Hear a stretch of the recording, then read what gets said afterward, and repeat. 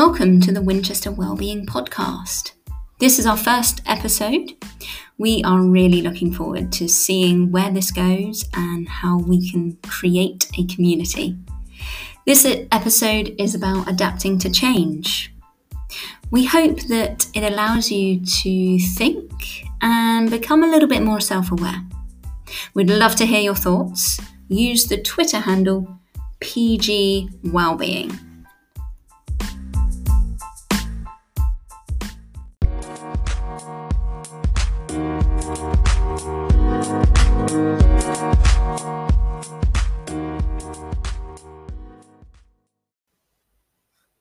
Good morning. Well, hello, PGs. It's morning for me. It's Laura here, and I'm joined by Victoria.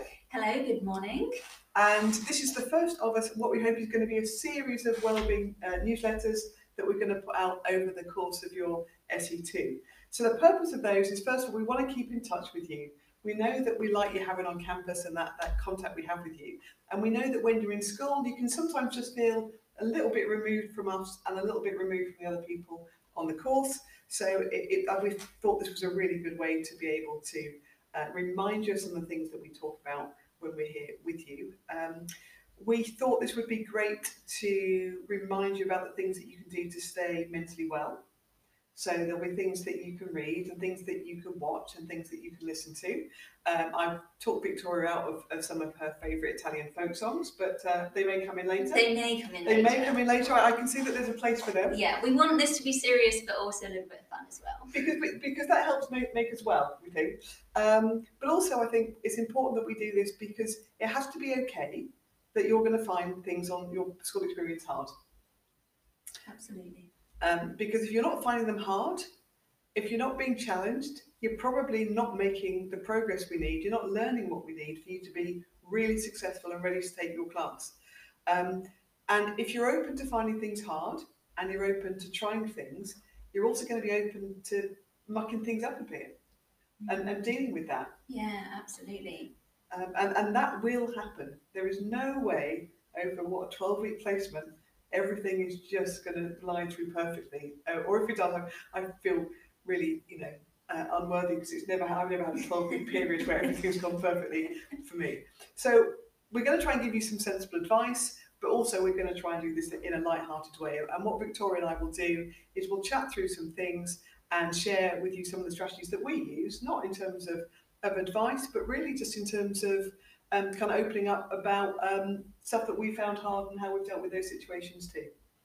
Yeah, and it's ultimately about you becoming more self-aware and potentially over the next 12 weeks, understanding who you are a little bit more, not just as in your teacher identity, but who you are as a person and who you want to be, and developing almost that mission statement. Why do we get up in the mornings? Wow. What do we want to do? That's a big thing to work with, and actually it's quite tough doing that in school.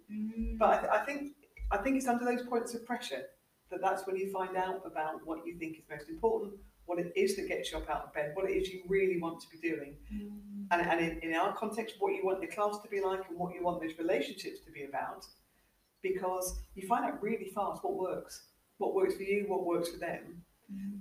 But you've got to put yourself there to test what's working. Absolutely, and sometimes, although it worked yesterday, it might not work today. The trouble is in all my years, I've never met a child who's actually read the developmental handbooks.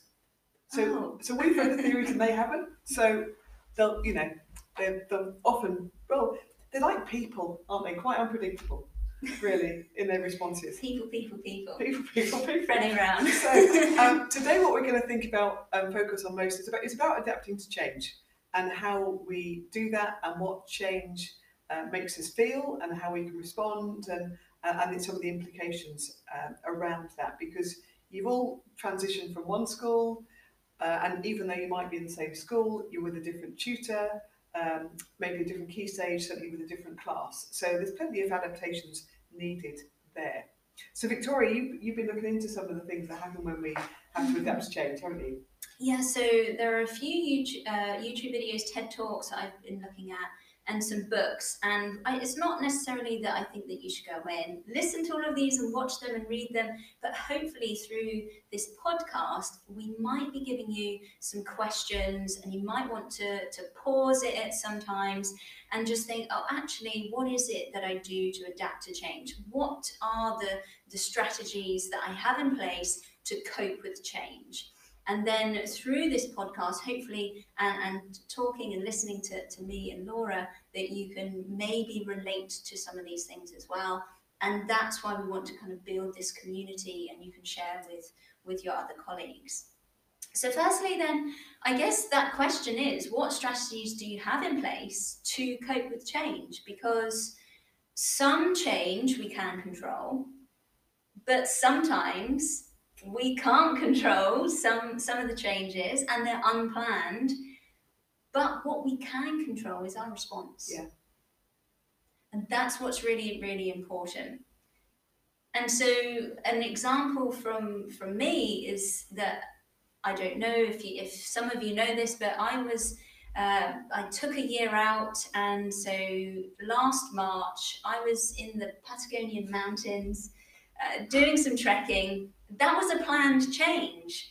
My husband and I wanted to take that time out, and we wanted to travel the world and explore new cultures. The change that was unplanned was that we had to leave Patagonia after a couple of weeks and then move back in with our parents. That was not a planned change. And so the first stage for me was that, yeah, on the plane home, I was in denial, I was crying, and watching Moana. It's that bad. No, I mean, but then when I got home, it was like, right, okay, what is it that I'm going to adapt to change? How am I going to adapt to this change? And there was a lot of things that I didn't do very well, and I was trying to find myself within the group dynamics of living with my husband's parents, and also his brother and his girlfriend as well. And there were all sorts of things going on there. But I found strength in books, in podcasts, in courses, whereas other people within the household found strength in drinking and staying up very late.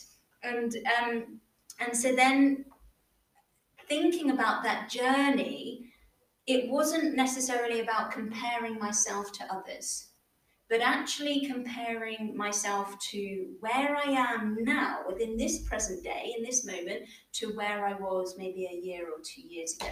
And what are the changes that I've made since then?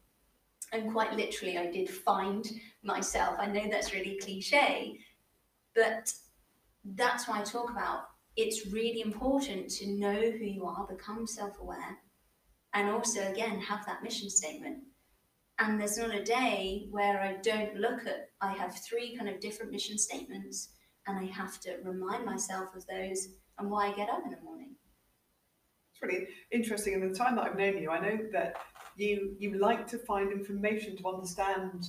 That's your response, is I'm in this situation, I don't fully understand how I fit into it, what's happening, but there are places I can go to for some really good quality information, and I can then interpret that, and then I can apply that to the situation that I'm in. And every time I talk to you, I become more aware of my responses, and I realise that what I developed, I don't know, at a very young age, is this cheerful persona. So I can just go into any situation and look happy and relaxed. And the bit that I've had to learn from changing, I went from teaching one school to teaching a different school, in a different school in my career. When I was training, I was in a first school in Birmingham having to teach phonics, and I can't teach phonics in the council estate in Birmingham. That was really quite challenging. Maybe a different podcast. Maybe a different podcast. I'll do that one with Lisa. But then I left teaching, went to the Inspectorate and Advisory Service, where in a year I could visit 40 schools, and in each of those schools I might be expected to teach a class that I've never met and be observed by the class teacher, senior leadership team, Uncle Tom Cobby and all, every day, different school, different class, different year group, different topic. Wow. And what I learned is just to come in and just try and look happy and confident. And the thing that took me longest to learn is to distance myself from that persona, so that when I walked in, I wasn't thinking, oh my days, they can see that I'm a fraud. You know, the imposter syndrome looms large in a career like that. And just think, actually, that's my perception of their response. I don't know if they're actually thinking that. You know, let them judge me by my work, and then we'll move on. But it's at this point, now I don't do that job, that I can see that that's what I was doing, you know, in those schools. But that was a plan change. I decided to change job. I decided to move from school to school. I decided to move from school to the advisory service. I chose to go from the advisory service to here. So you then have to kind of embrace the change, really, don't you? You just kind of have to kind of, well, my response is just to roll with it. And as my daughter would say, style it out. Style it out, Mum. Style it out. What's that phrase?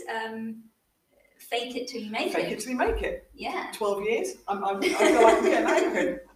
I think you made it. Do you? Thank you very much. But it is that. So again, it might be an opportunity for you to just pause this and just think, when was there a time when you were experiencing change, and how did you manage it? Because at the moment you might be in that state of change and you can't quite remember or think about some of those strategies that you have in place. Or it might be that some of those strategies won't work now because that was a different situation, and potentially you need to find new ways and new strategies.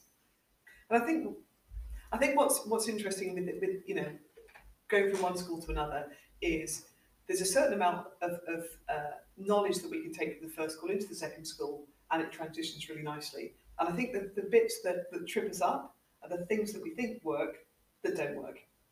And that can leave us a little bit disorientated. I do remember in my second school being cross with my class because they hadn't done what they should have been. So I said, so we're going to go out to play 5 minutes late because we haven't cleared up. Well, playtime was 20 minutes later. So we went out to play early. So I kind of fell quite flat on my face there as basically assistant head. I didn't even know what time playtime was. But they were the things that I took for granted. You know, playtime's at 10:30, obviously, has been since I was 5. So, and it was little things like that. And then when I worked for Highest, it was things like milk, coffee, mugs, chairs in the staff room. And you just learn not to take anything for granted. Okay. Because in some schools, you know, you could go in, and in fact, the advice we give is don't sit on a chair unless invited to do so. Because you'd hop and go, I wouldn't sit in that chair if I were you. But you'll find that that's Agnes's chair. Don't touch that one. You just kind of stood in the corner, being cheerful. But it's not my staff room. I don't own that space. So you just had to wait to be invited, and you know, I'd always offer to pay for tea and coffee, and then just say, so if I'm getting a coffee, can I get anybody else one? And just be cheerfully polite and professional all the time. Yeah. Because at least then I know I'm presenting myself in the way I want to be seen. And that helps to make up for the fact that I've got my class out on the playground 15 minutes early. And maybe the other thing is just actually owning some of those mistakes as well. Oh, absolutely. That's a really important one.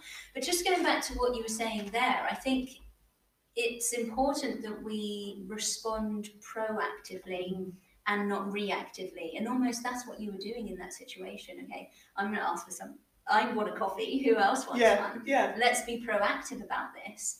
And so what is it that you can do to prepare yourself? Well, you've had these two prep weeks, but what else can you do to make sure that when you go back into school, that you face these challenges really, really proactively?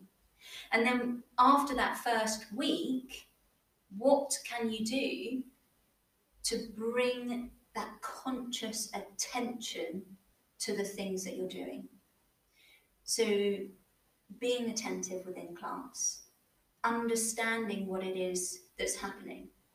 I mean, sometimes I think that's why teachers always have, or appear to have, eyes on the back of their heads, because we have to be attentive all of the time and present. But how do we, I don't know, maybe that's for a different conversation. But I think that awareness thing is really important, because I think one of the things that's tiring about being on SE is you have to be present all day. And actually when it's your own class, you can dip out for a couple of minutes. You know, the children are doing something, and you can just take a moment to kind of get into your own space and then go back and work with the children. But actually, when you're on SE and there's people around, they actually want to see you fully engaged the whole time. And we get more phone calls about, well, they just left at the end of the lesson and went to the staff room without any kind of transition to me as the teacher tutor.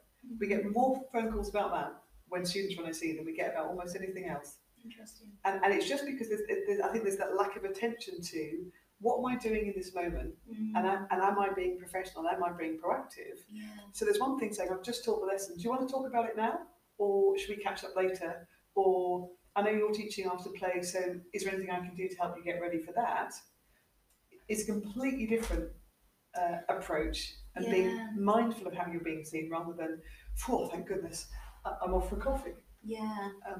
And it might be that if you bring your attention to that, maybe you do need a little bit of a breather in the staff room or in the toilet by yourself, calming yourself down. And it might be that you just need to not necessarily say that to the teacher, but just acknowledging that I just need to nip to the loo, I'm going to grab a coffee, do you want one? Can we circle back in a few minutes, or arrange a time? It might be after school or something. But yeah, just really identifying, like, did you need that time then to just remove yourself from that situation so you can reflect on what it is that you've either observed or you were being observed yourself? Because that will then allow you to be proactive, because what you're saying to teacher is, I just need a minute, I'll be back in a couple of minutes, rather than just disappearing, because they don't know then how to interpret that absence. And really owning it. Yeah, and that's the bit that's about self-awareness, isn't it? And that's the bit about attentiveness. And I think then you get a more genuine sense of that relationship, rather than kind of trying to guess what the other person's thinking. Yeah. You know, you get to know them, and you get to say, oh, I know what you're thinking, because we're here having that conversation. And I can't even think about how many students I had when I was a teacher. And you had to play each one of those relationships differently as well. So some would have loved to arrive at 7:30 in the morning. It's like, well, I'm not, but you know, you're very welcome. And some would want to arrive at 9:15 and would have to manage that. Yeah. And some would love to chat, and some would not love to chat, and some. I think the trickiest thing when I was a teacher tutor are those that wouldn't engage with me. They just would kind of saw the whole thing as a kind of a threat, and they saw feedback as a threat, and they saw any kind of interaction as a threat because they might not be perfect. Oh, absolutely. So and then I felt my role was, okay, I have to help you adapt to working in my class. You don't have to adapt to doing it my way, because you've got to do it, find your way. Yeah. But, you know, so what we've also got going in the school is a teacher who's trying to manage their relationship with the student, whilst trying to manage their relationship with 30 children who are actually transitioning to being with you, to being with your student, and you haven't seen them for 6 months. Yeah. So it's a really complicated set of dynamics, and I think but I think when we get tired as well, it's really easy, I think, just to be quite almost reactive and responsive to a little glance or something. An eye roll. My goodness. Or a raised eyebrow. Or I just think sometimes I have an unfortunate resting face and don't read anything into it. But if you're not aware of the whole context, absolutely, then you know I might have students say, "Oh my goodness, she was furious with me." I don't think I've been furious in the 12 years I've worked here, so I don't quite get that. But they obviously caught me in an unfortunate moment when I wasn't looking happy. And then of course they're nervous and I'm confused, and they get more anxious, and I'm really confused, and next thing I know they're kind of crying in my doorway, and all that happened is I turned around and I wasn't smiling, and then they're just crumbling in the doorway. But you know, those kind of little trigger things happen so fast. Yeah. And then of course there's a lot of time to kind of build that relationship back, to find out what they wanted to know is whether or not it was possible to use some apparatus on SE. You know, it was a thing that wasn't a thing, but because they came to that with some perception of what I'd be like, and I wasn't the person, I don't know what they thought. It just really quickly. A few things are coming up for me while you were saying all of that. Firstly, if we go back to that TED talk, and I'll add some notes. So it's by Jennifer Jones. It's a TEDx talk, and it's called "How Adaptability Will Help You Deal with Change." And she talks about the threat response, and that is a negative response to your adaptability to change. And that's what it kind of sounds like there. So what are the threats? But if we don't know what those threats are, so is it a look, is it somebody crossing their arms, is it somebody putting their hands in their pockets, whatever it is, then we don't then necessarily know what's happening in our bodies, our thoughts, and our behaviors. So one thing for me is that I know when a trigger is happening for me. Sometimes I'm on the brink of, yeah, this is really good, and my adrenaline is up there, so I know that I can perform as such. But sometimes they're the same triggers. So I sweat quite a lot, and I talk even faster than I already talk anyway.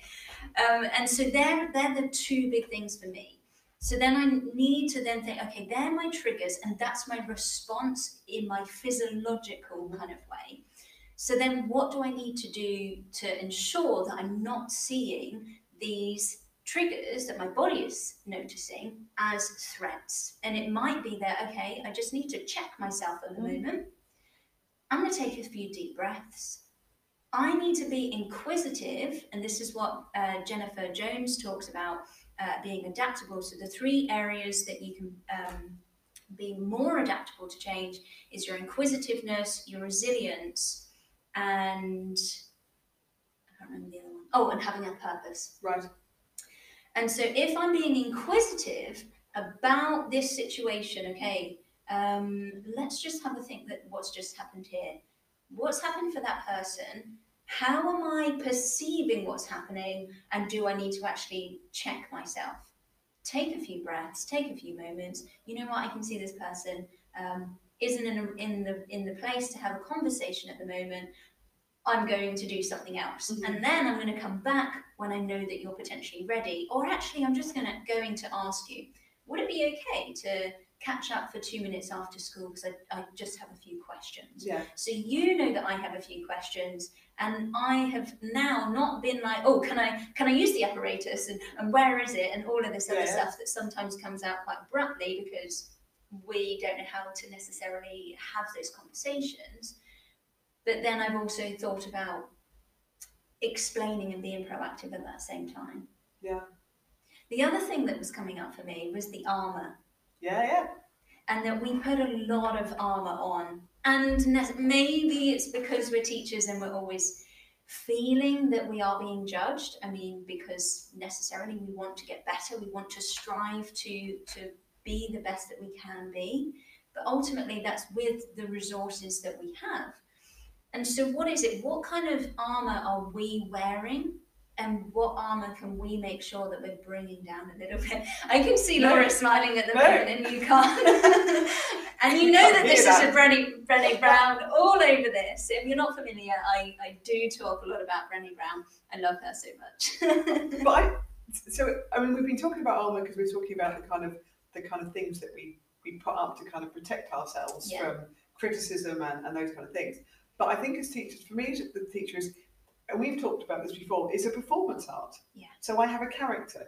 You know, I don't talk to my kids like this because they would just laugh in my face. You know, we have a character in our workplace, and the way I talk to my students here are different to the way I talk to my year 3s, and different to the way I talk to the reception children that I've worked with, because otherwise that would be quite weird. So I think there's a difference there between our kind of professional facade and our armour. So maybe that gets a bit blurred. So that's why I was laughing, because I was thinking what we'll often say to the students when they're trying to develop their presence is initially you are faking it till you make it. You know, because you'll go into school and, you know, at home I'm guessing, you know, Sam doesn't call you Mrs. Doe. I don't know. You don't have to go there. What you do on the weekend is entirely up to you. But in my house, people don't tend to. I tried to get the kids to call me doctor, but that just didn't last. But if I go into school, I have a character name. I have different clothes that I don't mind smelling slightly of that disinfectant stuff they use to really, it's got a smell. Or I don't mind getting glue on. Yeah. I stand differently. I talk differently to the way that I would do certainly at home, and it's slightly different to the way it would be in the staff room. So and sometimes we start with that character, and then the confidence kind of comes in behind it. Yeah. And that's hard if we're now also saying you need to make yourself just a little bit vulnerable and open up to yourself and how you're feeling in these situations and being aware of when, honestly, it's not them, it's just the headspace you're in at the moment means that you're perceiving a situation in a particular way. Absolutely. And that's quite complicated. Oh my goodness, this is really complicated. Yeah. And so, yes, how are we going to embrace change? But also, how can we be more compassionate with ourselves? How can we bring compassion to our everyday lives? I've been here for a long time. And the great thing about our students is they have such high expectations of themselves. Too high, too soon would be my, maternal view, having been here for a long time. We want them to grow all the time, but actually sometimes the expectations of what we can do at the moment are unrealistic. So sometimes I think we can be kind to ourselves by just acknowledging the small steps in progress. Absolutely. The fact that Benji wasn't under the table today, I'm going to take that as a small win. He didn't pick up a pencil, but that comes tomorrow. He wasn't under the table. Those kind of things are little wins. Sarah spoke, made eye contact with me for the first time today. That isn't going to make a 15% change in your assignment. That's not going to be suddenly a completely different lesson observation. But without those things, none of the other things happen. So sometimes I think when I'm having times I'm just thinking I've lost the plot. I don't know what I'm doing. I don't know if I'm doing the right thing. I feel like I'm not moving in the right direction. That's what I do. Is I look for something, a little thing that went better today than yesterday. That's really good. Yeah. And I think with the self-compassion, I go back to what it is that I need. So I know, and you know, that I need a lot of sleep, and I need to prioritize that for me, because I know that if I have put that in place, then I'm going to be a better person, because I'm not going to be reactive, because I'm going to be proactive, because I know that I'm in a better headspace.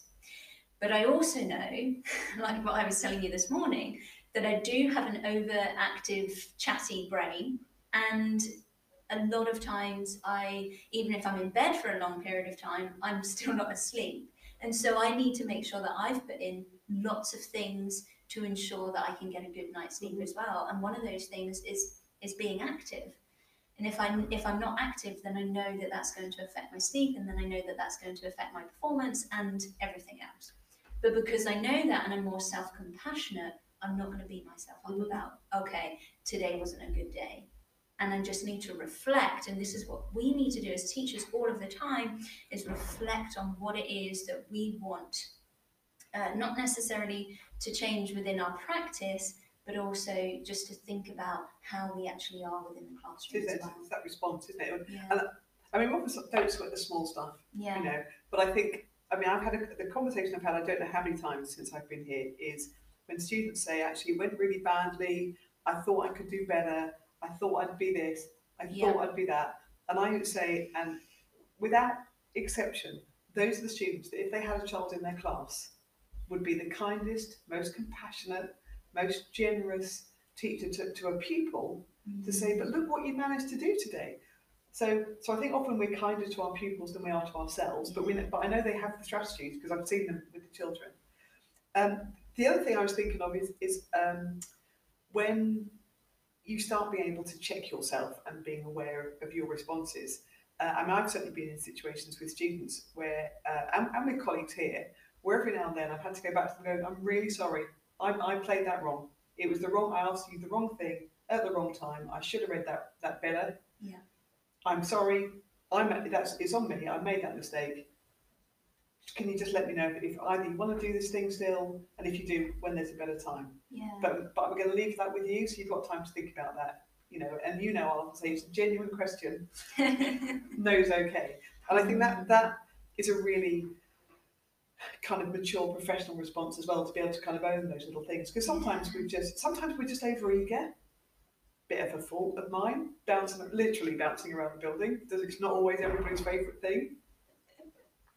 And sometimes, so I think Yeah. those kind of things help as well. Yeah, absolutely. Well, we're coming up to like nearly the 30-minute mark. Yeah. So perhaps it'd be a good time for us to maybe end this.